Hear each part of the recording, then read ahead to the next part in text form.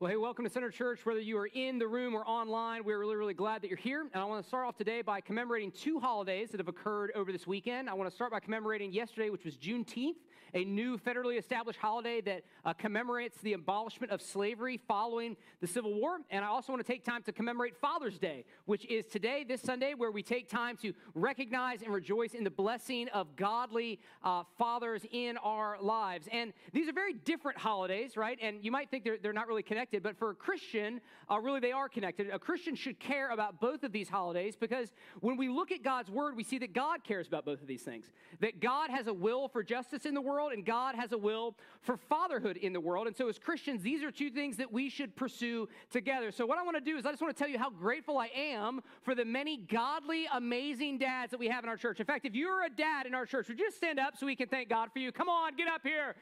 We are so grateful. Thank you. You guys can take a seat. We are so grateful to have many men in our church who model what it looks like to lay down their lives, to serve their families, to raise their children in the training and instruction of the Lord. I'm grateful that we have young men that want to be dads one day, that, man, fatherhood is something that we honor and that we aspire to here.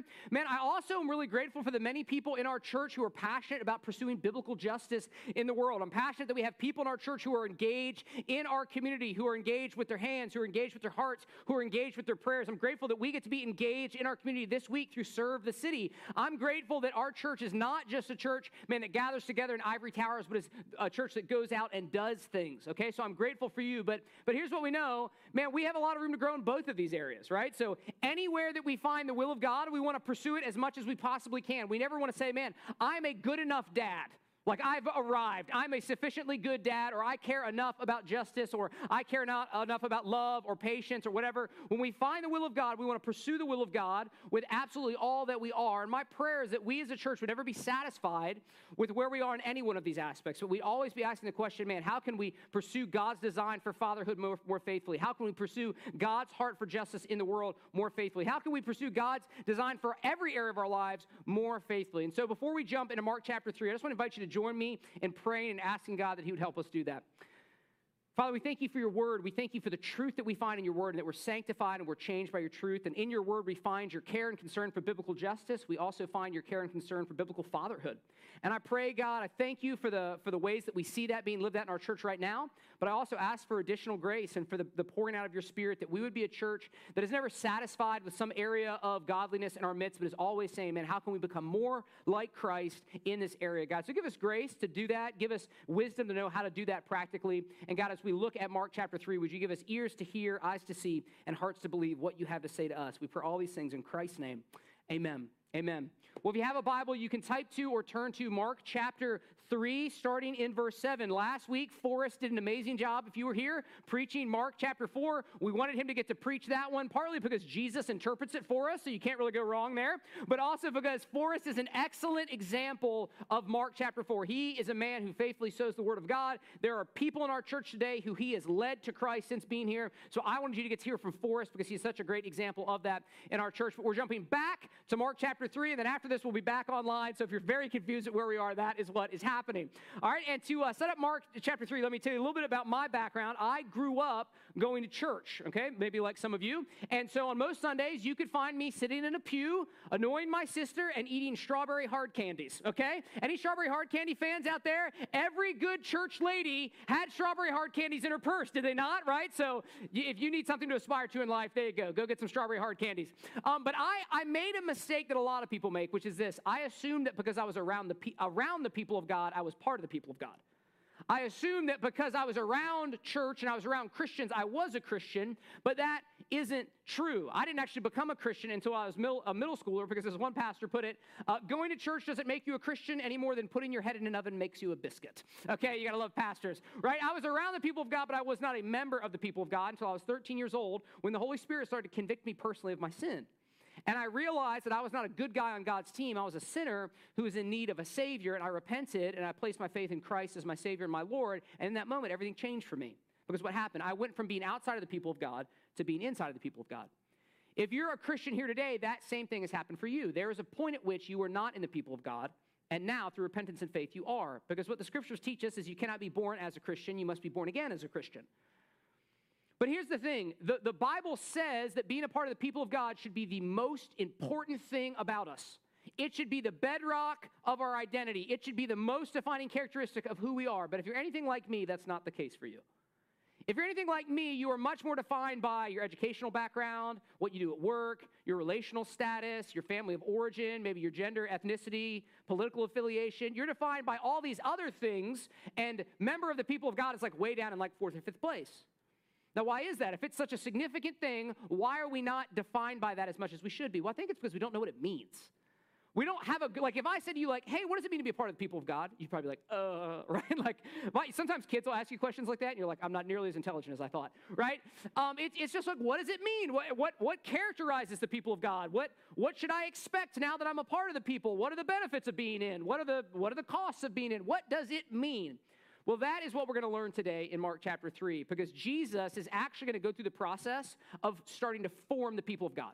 He's going to begin the process of forming the New Testament church, which is what we're a part of today. And by looking at this chapter, we're going to learn some things about the people of God. We're going to learn 3 things about the people of God, if you are a Christian, about you from this text in Mark chapter 3, okay? Look at verse 7 with me. Jesus withdrew with his disciples to the sea, and a great crowd followed from Galilee and Judea and Jerusalem and Idumea and from beyond the Jordan and from around Tyre and Sidon. When the great crowd heard all that he was doing, they came to him, and he told his disciples to have a boat ready for him because of the crowd, lest they crush him. For he had healed many, so that all who had diseases pressed upon him to touch him. And whenever the unclean spirits saw him, they fell down before him and cried out, "You are the Son of God." And he strictly ordered them not to make him known. Okay, so to understand what's happening in the rest of chapter 3, you have to know what happened before this, okay? So remember 2 weeks ago, Jesus had this big battle with the Pharisees, and at the end of it, the Pharisees started to plot how they could kill Jesus. Okay, well, here's what you need to understand about the book of Mark. This 7 through 12 is a transition period, okay? This is the transition from Jesus' ministry with Israel, with the teachers of the law, the Pharisees. Now he is breaking with them. Okay, he is withdrawing from them. They want to kill him. So he is breaching with the Old Testament people of God, and he's going to start forming his New Testament people, the church. And so what we're going to see is we're going to see Jesus call leaders of the church. We're going to see opposition to the church. We're going to see some of the blessings of being a part of the church. But what you need to understand is 7 through 12 is the transition. Mark doesn't introduce a lot of new content, right? He's basically like, and Jesus kept doing all the same stuff that he was doing, right? Like, he's still preaching, he's still teaching, he's healing people, the crowds are getting bigger, he's casting out demons. The one thing I want to point out from these verses is notice how diverse Jesus' followers are. Right? If you look at all those different regions that Mark mentioned, like, why is he saying all that? Well, he's making a point. Galilee was a blue-collar area, okay? It was pretty uneducated, pretty blue-collar, kind of down-to-earth people. Judea and Jerusalem were cosmopolitan. They were very educated, wealthy, influencers. That's where Jerusalem, the capital city, was. That's where the temple was located. And then Tyre and Sidon were Gentile cities. So that wasn't Jewish territory. That was up north, kind of where the Romans had a lot of people. And so what Mark is doing is he's showing us that Jesus has always called a diverse people. You see, the New Testament church is a theologically oriented, not an ethnically oriented people. You tracking with me? Israel was an ethnically oriented people. You were in Israel because you were a descendant of Abraham. Right? But the church today is not ethnically or culturally oriented. The church today is theologically oriented. We are not united by a common culture, by a common ethnicity, by a common economic background, by common voting patterns. We are oriented and we are united around a common confession that Jesus is Lord, which is why today Christianity is by far the most diverse religion in the world. So roughly speaking, 20% of Christians in the world are in South America, 20% in North America, 20% in Europe, 20% in Africa, 20% in Asia.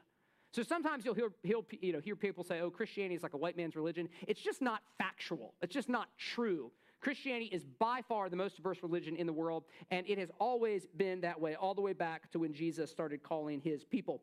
All right, so we're transitioning. No more Israel. Jesus is forming his New Testament people, which we are now a part of, and we're going to learn 3 things about it. Verse 13, Jesus went up on the mountain and called to him those whom he desired, and they came to him.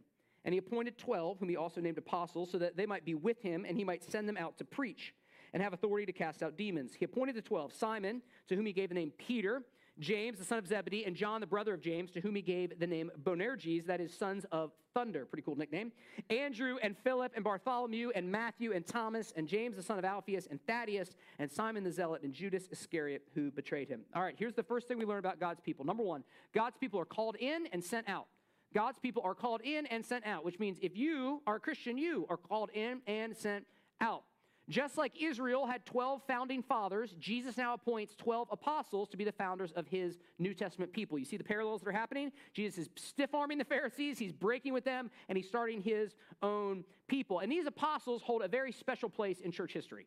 God endowed them, Jesus endowed them with unique spiritual authority that none of us have today. There are no modern-day apostles like this, capital A apostles.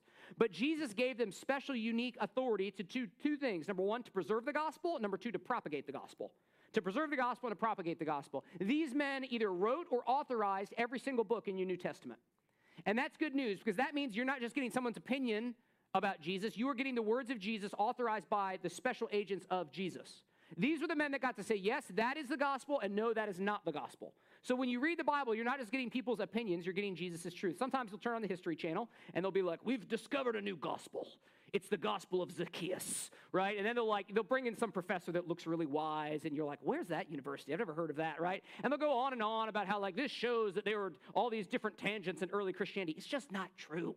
There were random gospels, and the apostles were like, yeah, that's not legit. Like that one where the cross comes off the ground and starts floating around and visiting people, that's not what happened, right? Like they just struck it down. That's why we can have confidence in our New Testament, because of the apostolicity, that's a fancy theological word, the apostolicity of the letters, okay? So there are no apostles like this anymore today. But their calling is still a general pattern for disciples today. We don't have the same spiritual authority, but we still have the same general calling. I want to point out three things that we learn about our lives from what Jesus called them to. Letter A, to follow Jesus, we must separate from the world. To follow Jesus, we must separate from the world. Notice how in the text it says Jesus went up on the mountain. What scholars think that means is that he went into central Galilee, which was referred to as the hill country. What did he do? Jesus separated himself from the crowd. He separated himself from the world. And then he called his disciples to do the same. He called his disciples out of the world to start following him. You see, there is always a setting apart in following Jesus. There's always a sanctification. That word sanctification actually means to be set apart, to be different. To become a disciple, you have to step out of the world and into Jesus' path. You must break from following the world to start following Christ. Because here's the truth. We are all being discipled by something. The question is simply by who or by what. We're all being formed by something. We are always being discipled. The question is simply by who or by what. To be a disciple of Jesus means to cease being a disciple of our culture. It means to cease being a disciple of your workplace. It means to cease being a disciple of your family, perhaps. It means to cease being a disciple of 21st century American values about romance or sexuality or emotions or feelings. It means to cease being a disciple of your university. It means to cease being a disciple of whatever else wants to influence you that is not Jesus. To step off of the broad road that leads to destruction and to step onto the narrow way that leads to life. That is what is required to become a follower of Jesus. Paul makes the same point. In Romans chapter 12, verse 2, he says, do not be conformed to this world, but be transformed by the renewal of your mind. That word conformed refers to a mold. You know what a mold is? A mold is something that you try to squeeze material into so that it'll be shaped in a certain way. Paul is saying, look, the world is trying to mold you. The world is trying to conform you to its values and its beliefs and its behaviors, and if you're not careful, it's going to. If you are not actively fighting against the world, you are being formed by the world. Because here's what happens. Every single day, we get formed by the world. You know how most of it happens? Through your phone. Right? What do you get every morning? You get a daily update, don't you? It's like on your email. Or what is that? Oh, here's truth for the day. Here's how you should view things. And then you go to work, and then about 11 o'clock, you get bored, so you get on social media, right? Not that any of you would do that, right? But you get on social media. What's happening? It's like, here, view the world this way. This is what matters. This is what matters. This is what matters. Celebrate this thing and do this thing. And then you go home at night, and what do? Well, you turn on Netflix, and then Netflix is like, here's all of our values in story form with really impressive music behind it and really beautiful people.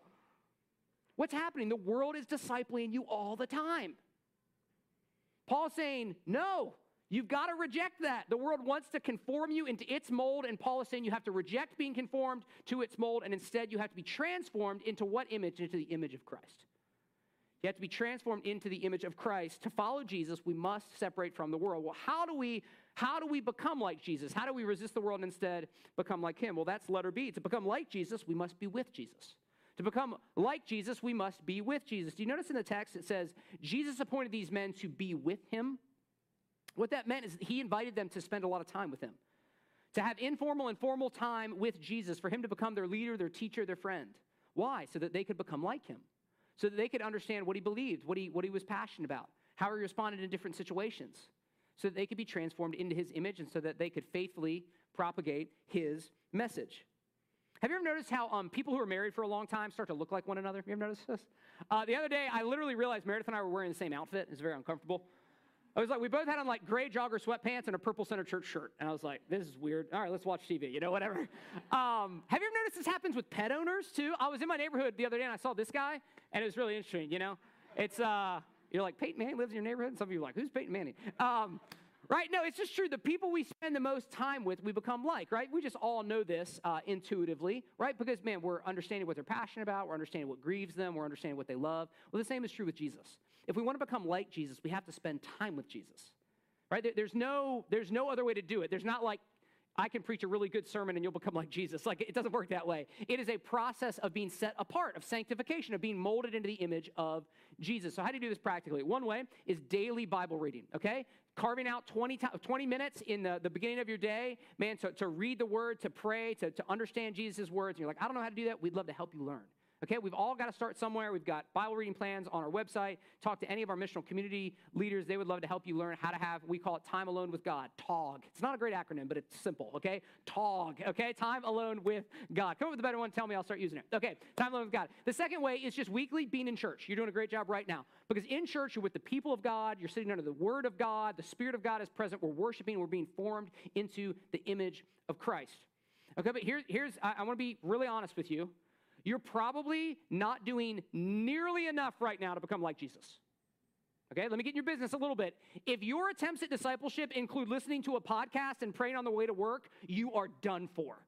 Okay? Do you want to know why? Because the world is way, way, way better at it than you are.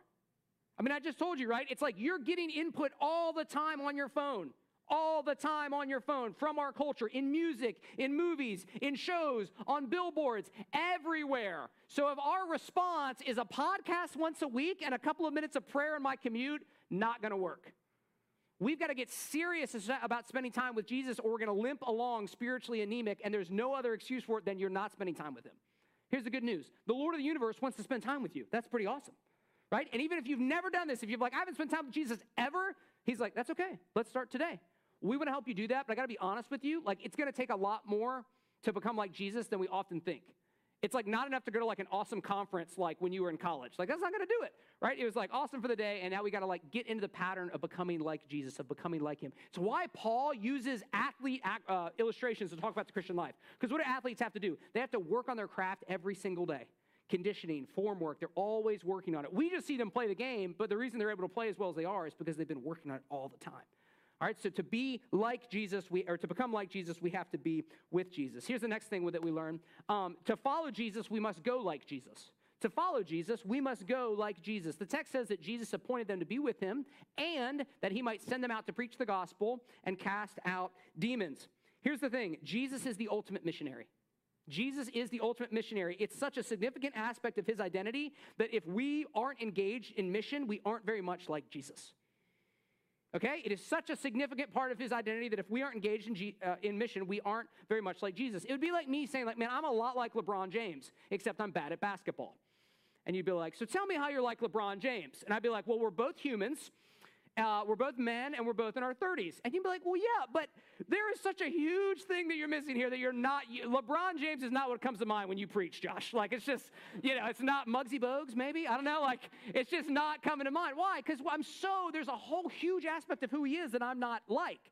Well, in the same way, if we're saying, like, hey, we're disciples of Jesus, man, missionary work, a heart for lost people, a desire to go and share the gospel has got to be part of who we are. Otherwise, we're really not a lot like him. And notice that Jesus sent out his disciples to preach the gospel in word and to demonstrate the gospel in deed, right? To proclaim, to herald with words, and then to demonstrate with casting out demons. Man, all the way throughout the scriptures, all the way back to Jesus, the church has always been called to proclaim the gospel in word and to demonstrate the gospel in deed. But for 2,000 years, we've been trying to pull those two things apart. And it's like, well, we're a word church, but not a deed church. Or we're a deed church, but not a word church. And it's like, no, we're supposed to be a Jesus church, which means we do both. Okay? We proclaim the gospel.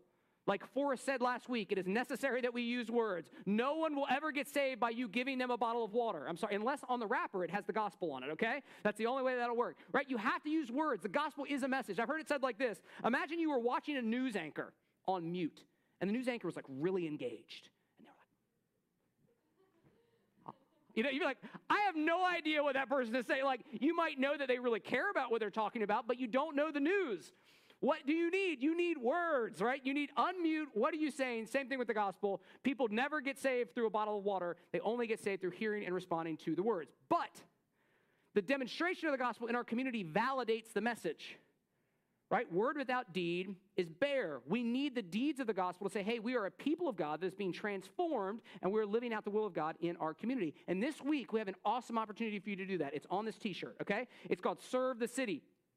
Thursday, Friday, Saturday, we're going to have opportunities for you to sign up to volunteer to serve all across our community. Right? It's going to be a palpable way for you to demonstrate the gospel in deed. All right, so here's what we've done. We've developed the partnerships. Man, we've set up the volunteer thing. We've given you a really simple URL. Here's what we've done. We've taken a golf ball, and it's clean, and it's a really nice golf ball, and we've put it on the tee, and we've handed you a driver, and here's what you need to do. Swing the club, okay? Like, I need you to swing the club. How do you swing the club? Go to the website, centercva.com/STC. You can sign up for a slot, or we're even going to have laptops out in the lobby, so that if you haven't yet, you've been intending to, you can sign up to serve, okay? We want to be a church in our community that boldly proclaims the gospel in word, but also lovingly demonstrates the gospel in deed, and Serve the City is an opportunity for us to do that, okay? So if you are part of the people of God, one of the things we learned from this text is that you are called in and you are sent out. All right, let's keep reading. Verse 20. Then Jesus went home, and the crowd gathered again so that they could not even eat. And when his family heard it, they went out to seize him, for they were saying, he is out of his mind. And the scribes who came down from Jerusalem were saying, he is possessed by Beelzebul, and by the prince of demons he casts out the demons. And he called them to him and said to them in parables, how can Satan cast out Satan? If a kingdom is divided against itself, the kingdom cannot stand. And if a house is divided against itself, that house will not be able to stand. And if Satan has indeed risen up against himself and is divided, he cannot stand, but is coming to an end. But no one can enter a strong man's house, thinks Satan, and plunder his goods unless he first binds the strong man. Then indeed he may plunder his house. Here's the second thing that we learn about the people of God. Number 2, God's people should expect opposition. God's people should expect opposition. So this is kind of a sober point in the message. This goes under the category of healthy expectations. If you decide to follow Jesus, or if you are following Jesus right now, and you expect everyone to cheer for you, you are going to be really, really disappointed, and you probably aren't going to make it long. The reality is that all the way back to the ministry of Jesus, in every generation, there have always been people who have joined the people of God, who have repented and believed, who have been added to the people of God. There's been a group of people who don't care one way or the other, and there's always been a large group of people who has hated the people of God, who has opposed the people of God, who have oppressed and persecuted the people of God. Just look through church history. It has always been that way. And so I don't want you to be unaware. I don't want you to think when you face opposition or marginalization or ostracization by your family or at work or something that something weird is happening to you. No, something is happening to you that has happened to people as long as there has been a church. And what we see in this text is that Jesus is opposed by two groups of people that are two groups of people that will likely oppose us today. Here's the first one, letter A, family. Family. The first group of people that opposed Jesus was his family. Fun fact, Jesus was the oldest of 7 children. How about that? Conversion van, Mary's driving the van around Jerusalem. He had 4 brothers and at least 2 sisters. Thank you, Chris. 4 brothers and at least 2 sisters. Could have had more. And they lived in Nazareth, which was a town about 15 miles or so from Capernaum. And they hear what's going on. And, man, they come to forcibly seize Jesus. Why? They think he's crazy. Let me translate into modern terms. Ready? He's taking this religion thing too seriously. Like, he is out of his mind. He really needs to mellow out. He is a fanatic. And so they show up to try to forcibly take Jesus home. The truth is, you might face the same thing. What I found is that most parents are fine with their kids being Christian as long as that doesn't conflict with 21st century American values.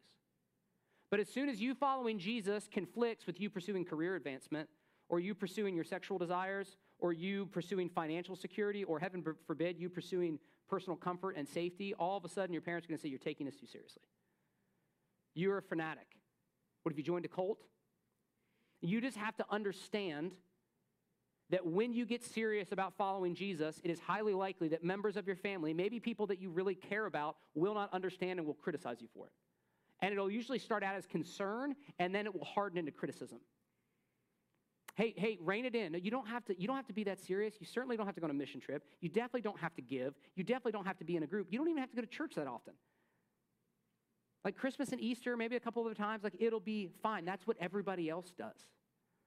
if you are serious about New Testament Christianity, you will probably look very strange in your family. We had 37 adults who moved with us from Raleigh, North Carolina to plant Center Church. It's why we are here today. And a lot of them were young professionals who were leaving behind better career opportunities in Raleigh-Durham to come and plant the gospel here in Charlottesville. And their parents had a really hard time understanding that. Because their parents were like, there are lots of good churches in Raleigh. Why don't you just stay here and get that better job? And all the young professionals were like, that's the point. There are plenty of good churches here in Raleigh. There are not nearly enough good churches in Charlottesville. We want to go there so that people who are far from God can hear the gospel, repent, believe, and be saved from hell and be given an eternal inheritance. And praise God, that has happened. We've baptized over 40 people in 3 years. Why? Because that group of people moved up here. But their parents didn't understand. And the parents thought, you were taking this way too seriously, and you're mellow out when you get older, and why are you doing that? And then sometimes I would meet those parents, and it was very awkward. Because they'd be like, so you're the guy. I'd be like, I guess, you laugh because you're here. That happened. Anyway, so I'm just going to be really honest with you. Like, if you get serious about following Christ, your family might not understand. They might criticize you. And this is what breaks my heart. Do you know who's the worst about this? Nominal Christian families. They're the worst about it. Because what they are trying to teach their kids is it's okay to not be serious about God dying for you.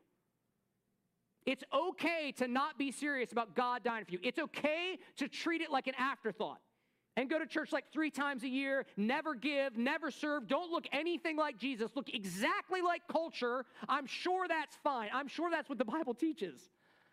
Heaven forbid that we would be those parents one day. Heaven forbid that we would be those parents one day that say to our kids, don't be so serious about this Jesus thing. Here's what I pray for our parents. I pray that when your daughter comes up to you and says, Dad, I feel God is calling me to take the gospel to a dangerous place in Southeast Asia where people have never heard the name of Christ, you will say, praise the Lord, I'm going to weep, I'm going to miss you, but I'd rather you die and see you in heaven than die and you go to hell. Because what could you want for your kids more than they love Jesus so much and they're so full of the Spirit and they believe the Bible that they're like, I want to go be a missionary. And yet it breaks my heart how many Christian families, college students want to do that, young professionals want to do that, and they get cold water dumped on their head. No, just get a job. You can give to the nations. No, just get a job. Just stay here at home. It's so much easier and more comfortable. Following Jesus is not comfortable. It is worth it, but it's not comfortable. So if you get serious about following him, just know you will probably face opposition from your family just like Jesus did. The second group that Jesus faced opposition from, we'll face it as well. It's letter B, cultural elites. Cultural elites. You see on verse 22, it says, the scribes who came down from Jerusalem. So these weren't your everyday Pharisees, okay? These were the cultural elites of the days. They were based in Jerusalem, the capital city, around the temple. They were in all the channels of power, okay? And here's what we need to understand. We live in a progressive culture, so we don't think of conservative people as being elites. It was a religious culture back then. So if you climbed the religious ladder, you were the cultural influencer. And so you were the one who determined what kind of behavior was acceptable and not acceptable. And so what happens is the scribes come and they hear Jesus' teaching and they watch his ministry, and what do? They say, you're possessed by Satan. They passed the judgment on him.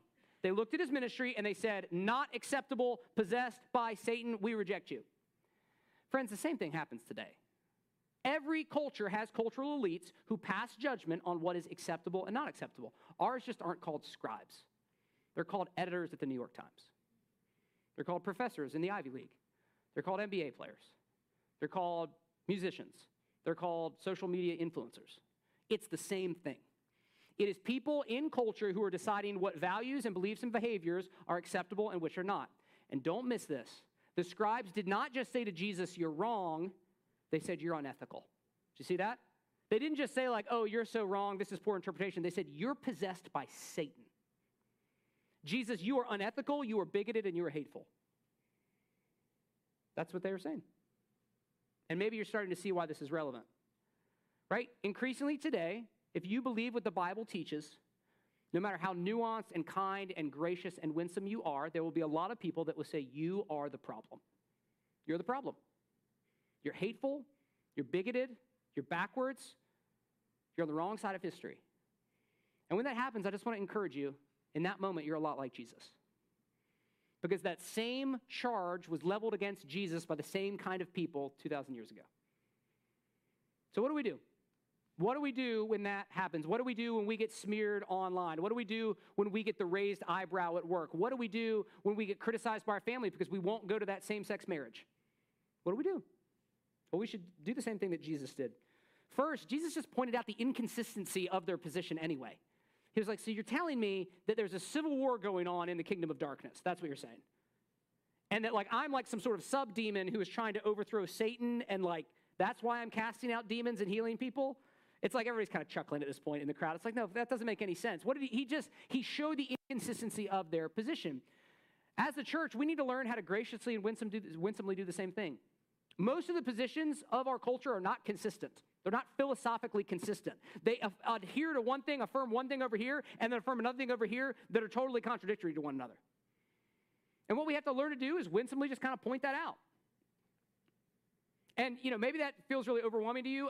A great place to start, there's a woman named Rebecca McLaughlin who wrote a great book called Confronting Christianity, okay, Confronting Christianity. She basically goes through 12 of the kind of the biggest accusations that Western culture has against Christians and just sort of deals with them. So if you're looking for a place to start, Confronting Christianity by Rebecca McLaughlin, she is an excellent example of how to do this well. And I want to encourage you with something, because I know it can be discouraging to think about opposition, especially if it's coming from like people you love, your family, that you want to be able to have a safe space with them, and maybe you can't. Or like, man, it can feel like big bad culture is like on you at work and online and everywhere. Don't miss what Jesus said in verse 27. Do you see what he said? He said, hey guys, here's actually what's reasonable. I'm able to cast out demons. I'm able to heal sickness. I'm able to forgive people of their sins. I'm able to break bondage because I have bound Satan, because I'm stronger than he is. I've gone into his house, I've tied him up, and now I'm plundering his stuff. Guys, Jesus is enthroned. Jesus is coming back. There is no battle that is being waged right now to see who wins, Jesus or Satan. Jesus wins. And you are on the winning side. So even if it feels like you're just hanging on in this world, take heart. Jesus has overcome the world. Jesus said in John 13 to his disciples, in this world you will have tribulation, but take heart, I have overcome the world. So if you're going to be part of the people of God, you just need to expect opposition from the world, but be encouraged. You don't walk through it alone. You walk through it with your brothers and sisters, and you walk through it with the power and the authority and the presence of Christ in your midst. Look at verse 28 with me. Jesus says, truly I say to you, all sins will be forgiven the children of man, and whatever blasphemies they utter. But whoever blasphemies against the Holy Spirit never has forgiveness, but is guilty of an eternal sin. For they, the scribes, were saying, he has an unclean spirit. So this is one of Jesus' most solemn warnings and one of his most incredible promises right next to each other. Okay, what's the promise? The promise is no matter how bad you've sinned, if you repent and believe, you can be forgiven. No matter what you've done, there is nothing that can separate you from the love of God through Christ Jesus if you will repent and believe, if you will respond to the conviction of the Holy Spirit. No matter who you are, what you've done, Jesus will cleanse you and make you new. Praise God for that. Here's the warning. If you refuse the conviction of the Holy Spirit, there is no forgiveness for you. There is no second way up the mountain to God. There is no Christianity that doesn't include repentance. Jesus is saying, if you refuse to respond to the work of the Holy Spirit, you will not be forgiven. Now, some people read this and worry that they've committed this sin. Have you ever been that? You're like, well, did I accidentally commit this in college? Like, am I like a lost cause? And it's a misunderstanding of what this is saying. You actually don't know if someone has committed this sin until they die. Because at any moment, if you want to repent, you can. Right now, in this moment. I think a great example of this is the thief on the cross next to Jesus. I mean, that man had lived an entire life of wickedness. He had resisted the Holy Spirit his entire life, and in his final hours, repented and believed in Jesus, and Jesus said, truly today you will be with me in paradise. So the question to ask is not, have I committed this sin? The question to ask is, am I repenting? If you are repenting, you have not committed this sin. If you've lived a life without repentance, refusing to humble yourself under the word of God, then maybe you should be concerned. You should repent. But at any moment, Jesus' arms are wide because his grace is sufficient for whatever sin has characterized your life, for whatever hard-heartedness you have lived in. Jesus is able to soften it if you will respond to the work of his Spirit. Another way to put that is the only thing that can keep you from experiencing the grace of God is your unwillingness to ask for it. The only thing that can keep you from experiencing the grace of God is your unwillingness to ask for it. All right, we're going to learn one more thing from this text. Look at verse 31. And his mother and his brothers came back, so they're back, and standing outside, they sent to him and called him. And a crowd was sitting around him, and they said to him, your mother and your brothers are outside seeking you. And he answered them, who are my mother and my brothers? And looking about at those who sat around him, he said, here are my mother and my brothers. For whoever does the will of God, he is my mother and sister and brother. Number three, third thing we will learn, God's people are God's family. God's people are God's family. So Jesus' biological family is back. They get to the house where Jesus is teaching. It's so crowded they can't get in, so they send in a messenger. And everybody would have assumed that Jesus would stop teaching and go up to talk to them because family was the absolute highest value in their culture. And yet Jesus does the most remarkable thing, would have shocked everyone. He looks around at the men and women that are sitting around him, and commoners, not educated people, just kind of run-of-the-mill people, and he says, whoever does the will of my Father, that's my family. That is my family. Whoever has been born again through repentance and faith, and as a result is increasingly doing the will of God in their life, that is my family. Which means today, if you're a Christian, you have God as your father and Jesus as your elder brother. When Jesus looks at you, he says, I'm committed to you. I care about you. I'm in it with you. I love you. I will weep with you. I will rejoice with you. I will walk with you, even when you reject me. Even when you sin. Even when you harden your heart. Even when you go through sins of apathy. I will persist. I will never leave you nor forsake you. Why? Because you're family. Isn't that what defines family? That no matter what happens, you're in it with one another? No matter what happens, you can't get rid of them? Isn't that what makes broken families so painful? Because that's what family's supposed to be. So when dad walks out, you know it's wrong. You know it's not how it's supposed to be. If you are in Christ, you are God's family. Think about the privilege that is. Think about the comfort that is. Think about how that should change how you encounter struggles in your life and how you go into your week. I'm told that the royal British family is a big deal. I don't know. Maybe you think they are. I get all my information from the aisle at Food Lion as I check out. But here's the deal. If you're born into the British royal family, you have access to influence and power and prestige and experiences that no one else has access to. Nobody. And none of us can get into the royal family. There's just no, you're either born into it or you're not. The only way that you get into the royal family, if you're not born into it, is if one of the members of the royal family looks on you and sets their love upon you and marries you. And then you, commoner, get brought into all the privileges of the British royal family. Think about Meghan Markle, right? Before Harry set his love upon her, she was just a B-list actress from Suits, right? You know it's true. But now what is she? She is a global icon. I mean, she is known and followed by millions and millions of people. She has access to influence and power and wealth and experiences that she never had as an actress. Why? Because she has been brought into the family. Now, the royal family is very dysfunctional. But imagine a perfect royal family, a divine royal family, who is characterized by justice and righteousness and wisdom and strength and power, who reigned over not one nation but all the nations, who reigned not just for one age but for every age. And imagine that someone from that royal family came and looked at you and set their love upon you and said, I would like you to join my family. And I would like you to have all of the access and all the influence and all the power and all the riches of heaven. I would like you to have that. I would like you to sit at the table with my heavenly Father. How would that change you? If you really believe that, how would that change how you went into your week? How would that change how you looked at your struggles? How would that change how you thought about your life? It would change it radically. Friends, in Christ, that has happened.